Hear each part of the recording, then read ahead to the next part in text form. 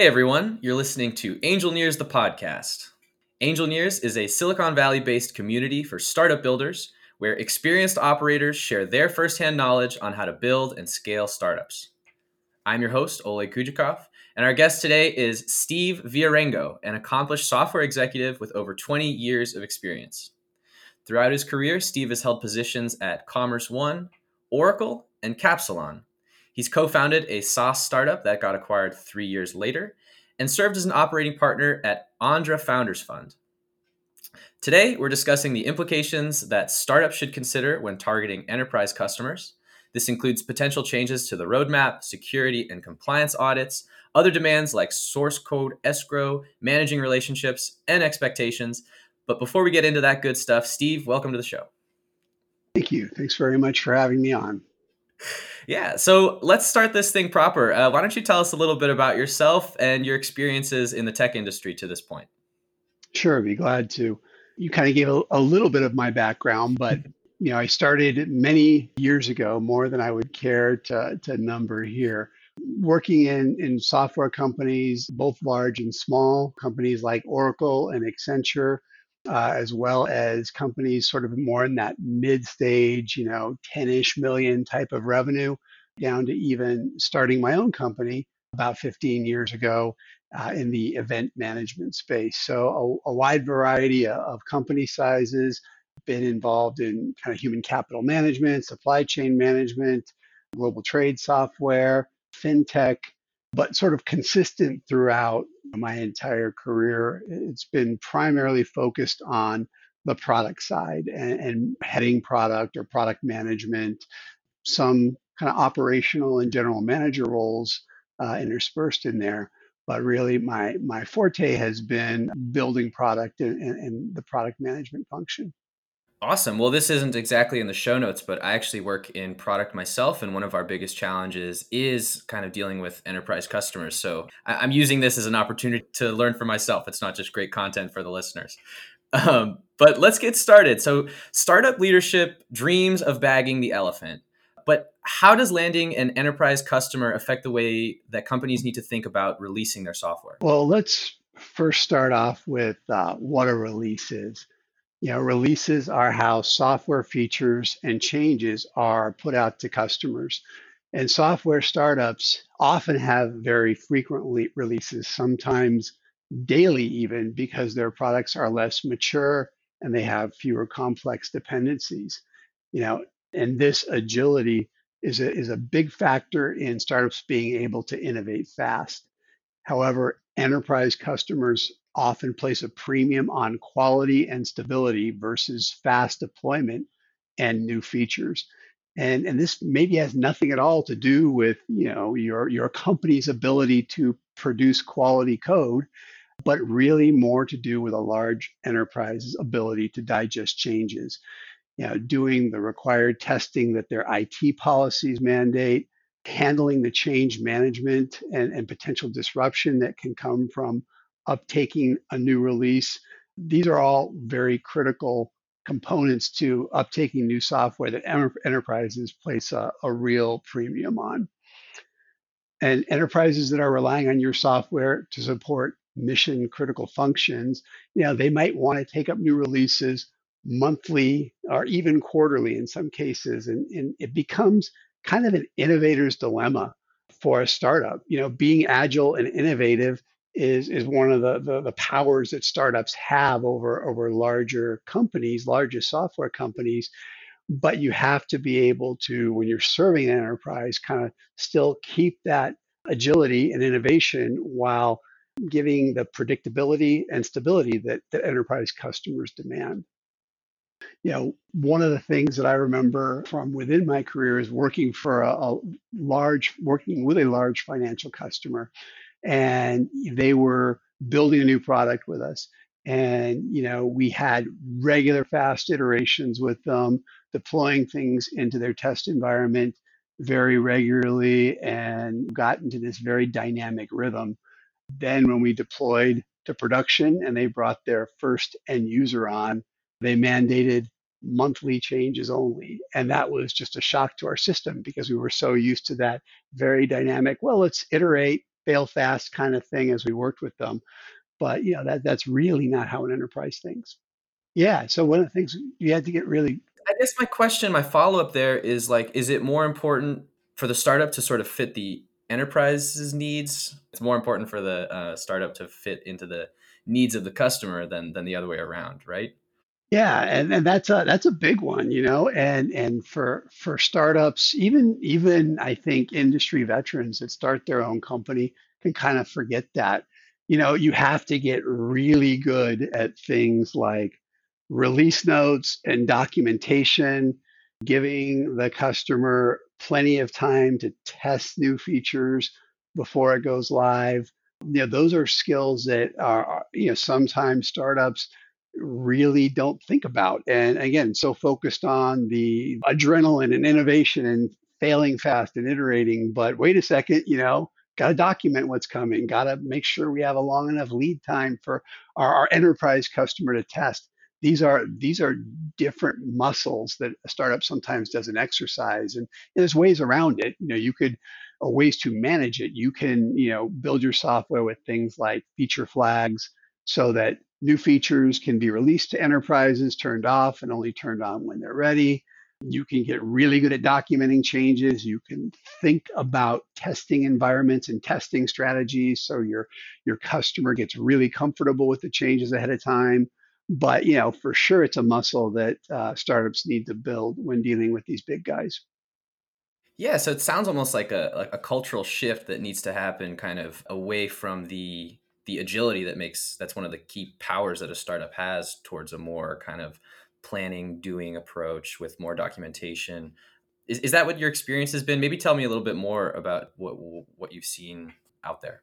Yeah, I've seen you really try to find that sort of middle ground, and work at a pace that is dynamic and fast enough and agile enough to allow you to get those important features to market and to take advantage of being a startup where you can iterate rapidly while still trying to make sure you're focusing on those other aspects that an enterprise customer values. So, like I mentioned, some of the things that have helped us work with enterprises in the past is, you know, everything from feature flags, which allow you to release something with features turned off. So you still are able to get new functions out there and maybe have other customers test them, but the enterprise doesn't need to turn them on, to just coming up with a plan that allows multiple environments, a testing environment, a sandbox environment for your enterprise customer or for your other customers to play in before things get released out to the production environment. And how about the impact on the product roadmap or the longer term plan that startups create for their software? Yeah, so from a product perspective, a product roadmap is the most important artifact that the product team will produce. It's a plan that looks beyond an individual release and kind of describes the journey you want to take your product on over the next 12 months. It got its name because it's a road, much like you lay out a roadmap that helps you plan a trip. This is a roadmap that plans your product journey over the next 12 to 24 months. And every product role that I've ever had in a software company, large or small, the main question asked from every constituent, whether it's sales or investors or customers or my engineering teams, is what's the roadmap? What's the roadmap? And how you set a roadmap and prioritize a roadmap. And there's many different ways of doing that. And that could be really a podcast on its own. For the purpose of this discussion, we'll really focus on what onboarding your first enterprise customer can do to the roadmap and product priorities that you've already set out. And the big challenge is keeping your enterprise customer or from really taking over that roadmap, hijacking that roadmap with their own priorities. And you have to, as a startup, really be able to make sure your plans don't get hijacked by a single large customer. And this could be very tricky as when you're just starting out. these enterprise relationships are some of your most important assets for fundraising and growing revenue and legitimizing your company. But that's an important skill as well, is managing your enterprise customer as it relates to your roadmap. Yeah, we'll speak to that. So it sounds like you need to find a real balance between how much collaboration is enough and then too much when it comes to kind of giving these enterprise clients a seat at the table for product road mapping. So how have you been most successful when it comes to that, collaborating with customers or partners on a product roadmap? Yeah, so some of the tips I've used, and tricks I've used in the past, kind of include really avoiding any kind of roadmap commits in your contract with your customers.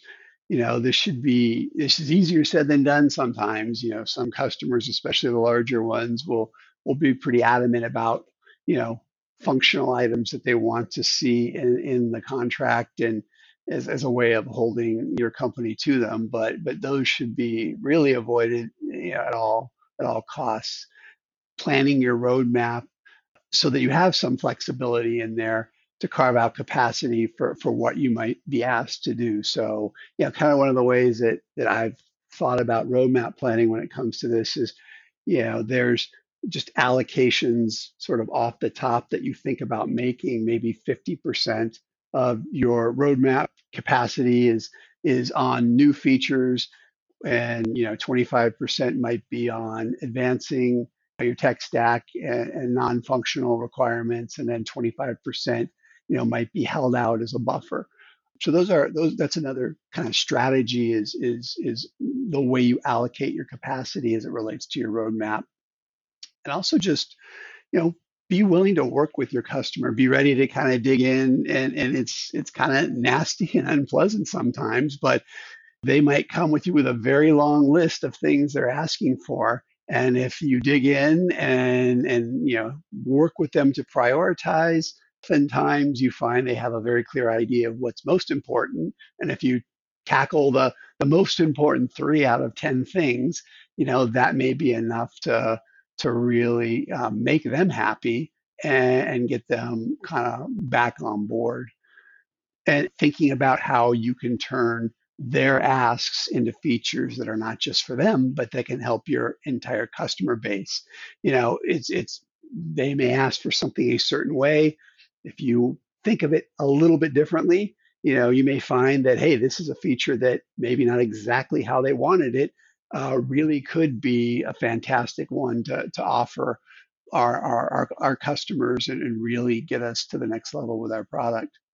And I think when you look at a SaaS company, one of the things that is the most important as you're building your SaaS product, which I'm assuming most startups today think about their product that way, and construct their product that way, is configurability.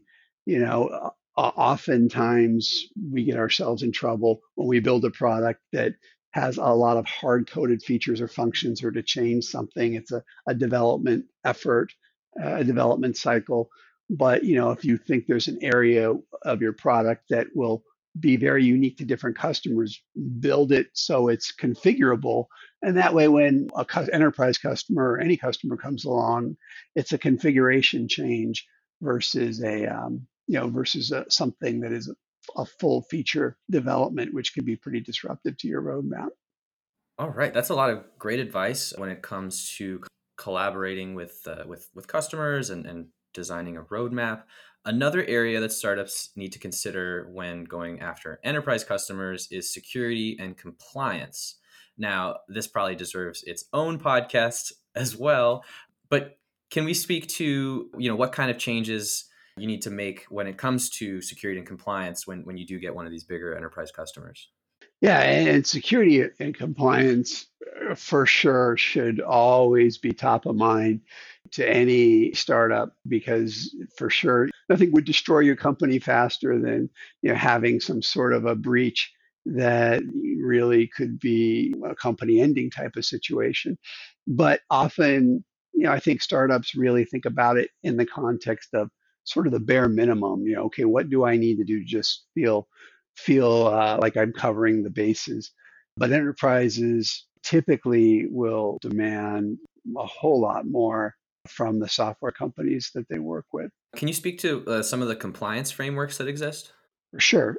And it definitely depends on the type of customers you're serving, but just to name a few, HIPAA, the Health Insurance Portability and Accountability Act, that applies to companies that serve the health and health insurance industry. And, it legislates how companies should handle secure patients' personal medical information. At software companies that I've been at, like, at Oracle, all of the employees had to take HIPAA training, even though I wasn't even working in the part of Oracle that handled the healthcare practice. So it's definitely not uncommon for software companies to need to take HIPAA training. SOX, which is the Sarbanes-Oxley Act, applies to the corporate care and maintenance of financial data in public companies. If your startup is taking payment information or credit card information, PCI compliance is kind of the standard there. And a big one is SOC reports, so service organization and control reports. And there's, SOC 2, Type 1, SOC, Type 2 types of certification you can achieve. And this deals with managing financial or personal information at a company. This is big if you're dealing, with customers' financial data. So there's a lot of different types of regulations and frameworks out there that you need to be aware of depending on the types of customers you're serving. Oftentimes enterprises will not only expect to see compliance to these standards, but might even require a third party certified compliance and put conditions in your contract that require you to demonstrate that you continue to remain in compliance over future years by agreeing to audits and the like. And next, which aspects of the business are covered by security? Yeah, it's really three main aspects when you think about security. Networks, devices, and users are kind of three really important areas. So those are the three areas that you need to consider because those are where Yep. breaches can occur. Am I getting that right? Yeah, that's right, for sure. And and they all have sort of different components which are relevant. Everything from security at the end point, which would be your devices, to how you're managing your network to avoid kind of attacks and breaches. All right. So, which steps should startups consider undertaking to ensure compliance with the requirements that these enterprise clients might insist on? Yeah, I think it's for sure a very important and complex area. Some of the things that you can do to get started are, listing all the current security tools and software you have in your environment, bringing in someone to conduct a risk assessment of the types of information that you are processing to determine, do you have all the bases covered? Are there additional things you should do?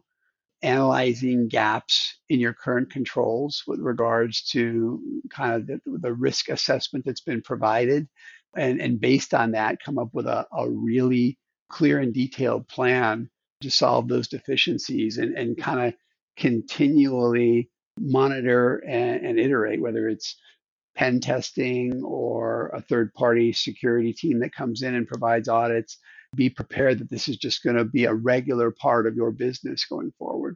Nobody said it would be easy. Yeah, no, that's for sure. And then to touch on security, what are some of the steps towards establishing an information security compliance management program? I think you start with making sure you have the right IT leadership in place, and that starts with whether it's your own IT resources or contracting to a third party, but really establishing an information security compliance management program, and then establishing really a minimum set of security requirements that you think you're going to need to protect the type of data your service is housing, And then, really making sure that your IT leadership is managing to that program and getting all the right stakeholders involved and keeping everybody up to date on the progress.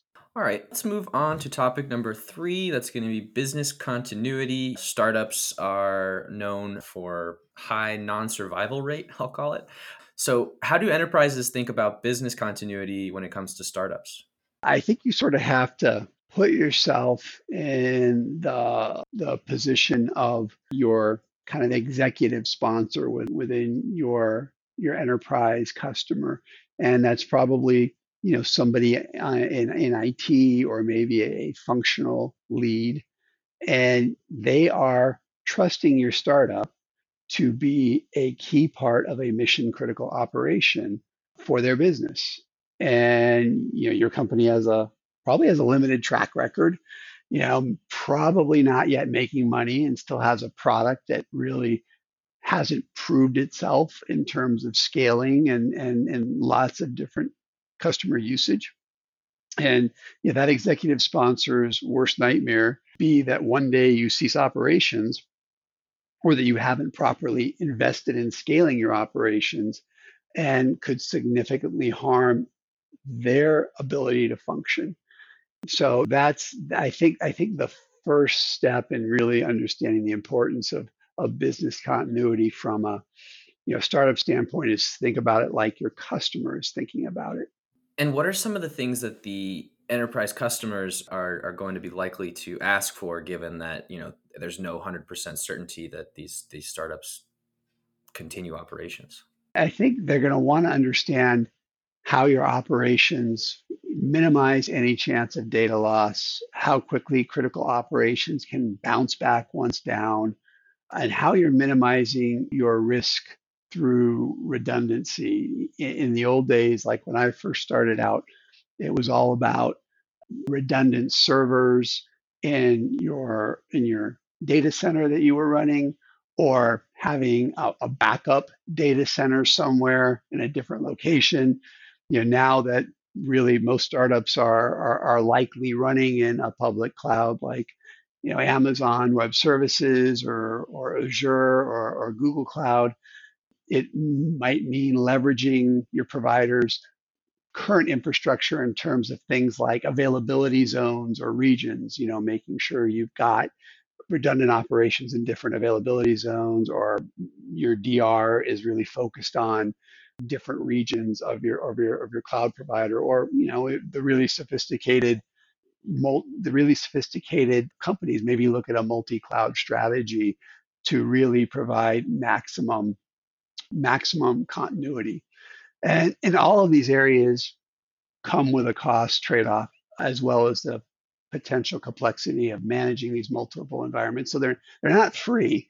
If you do have a lot more infrastructure and of these capabilities that you're provisioning from your public cloud provider, it's probably going to cost you, or it's going to maybe make your deployments a bit more difficult to manage. But those are some of the best practices. And when you think about how the customer, your enterprise customer, might want you to really, give them insight as to your thinking and your strategy, I've really seen it kind of all over the place. I mean, in some cases, they might just want to be spending time with your operations folks and architects and really kind of getting their internal IT resources and experts comfortable with how your service was built and how it was deployed. At the other end of the spectrum, if you're dealing with a large bank maybe, or a financial services customer, they might ask to see a formal disaster recovery plan with results from recent tests and ask you to test business continuity on a regular basis. So it's all about mitigating risk. That's absolutely. How does a startup reassure an enterprise customer in managing that worst case scenario where they have to cease their operations? There's a couple of different ways of handling that. For sure, having them talk to, if you are backed by VCs or other investors, having them talk to your investors who can demonstrate the commitment to your company, to your startup is a big step. On a more tactical level, one thing that I have used, effectively in the past is to enter into a source code escrow agreement with your customer. I've heard of that. Can you tell me what a source code escrow provision is, and then how is it a good idea? Yeah, so what a source code escrow provision is it means you enter into, typically included in the contract that you have with your enterprise customer, and it states very specific reasons when this provision can be triggered. But it's an agreement you have with a third party, and that third party basically will escrow a copy of the source code for your product, meaning you will have to deliver it to them either by transferring it to their servers. In the old days, it might have been sending CDs to this third party. And vendor I've worked with in the past, Iron Mountain is an example of a source code escrow provider. And if something happens that triggers that provision in your contract, like your funding goes below a certain level, you cease to operate, you have a certain amount of downtime, then that provision in the contract is triggered, and your enterprise customer has the right to get a copy of your source code and start running it on their own. And this will allow them to effectively either run the service or hire a third party to run the service. And that helps assure them of continuity of operations should something really kind of devastating befall, your company. It sounds complicated. It also sounds really important for giving kind of customers, enterprise customers, reassurances. Is doing software escrow expensive? What have you experienced? Yeah, I mean, usually the fee is pretty nominal. And also, if you compare it to other potential downstream costs, such as entering into a legal battle, if there's litigation as a result of your being unable to provide the service, and the impact of potential lost business if you're unwilling to entertain this type of provision, it's actually a lot more expensive not to think about this and provide this. We're talking about SaaS companies. If you're only selling software, there's not really much physical behind it. So the question I have is this something that is still like reasonable to ask for in a SaaS environment? Because I'm sure that startups are very protective over their source code. No, for sure. And I think it's also still a very valid request in a SaaS environment because the public cloud, that you may be hosting your solution in is really just the infrastructure. If something happens to the public cloud provider that you're using and that service is not able to continue, your code is not part of their disaster recovery. Your customer's data is not part of their disaster recovery. So, even in a SaaS environment, this is still a very important thing to consider. So after hearing all of this, do you think it's best for startups to avoid messing with enterprise customers entirely? Yeah, that would seem to be the easiest answer. So, yeah, I mean, a lot of this can sound super intimidating. I've in some of my startups in the past, I have worked with the largest auto manufacturers in the world, some of the largest banks in the world, largest manufacturers in the world. And when I worked with Oracle, dealing with enterprise customers was very different because I had the whole weight of Oracle behind me. But when you're a startup, you feel very exposed. But that doesn't mean it isn't a challenge you shouldn't embrace and go after, because being successful in making an enterprise successful can be incredibly gratifying and take your business to the next level. You know, I think in the end, the most important thing is to bring on your early enterprise customers as true partners and build a spirit of partnership in them. And so they don't view you as just another vendor, and ultimately run you through procurement, and that you have a true sponsor and partner who feels vested in your success as well as a customer. And this is ultimately, I believe, going to come down to the CEO or the very senior executive teams to build strong relationships of trust with these early enterprise customers that you might have. And I've seen it go both ways. In one of the last startups I was in, I was running product, and the CEO did just an amazing job of becoming a trusted advisor to his early customers. When I would go in meetings and I'd see the way they would engage him, it was really clear that there was a ton of respect for this CEO, and they really viewed him as an advisor.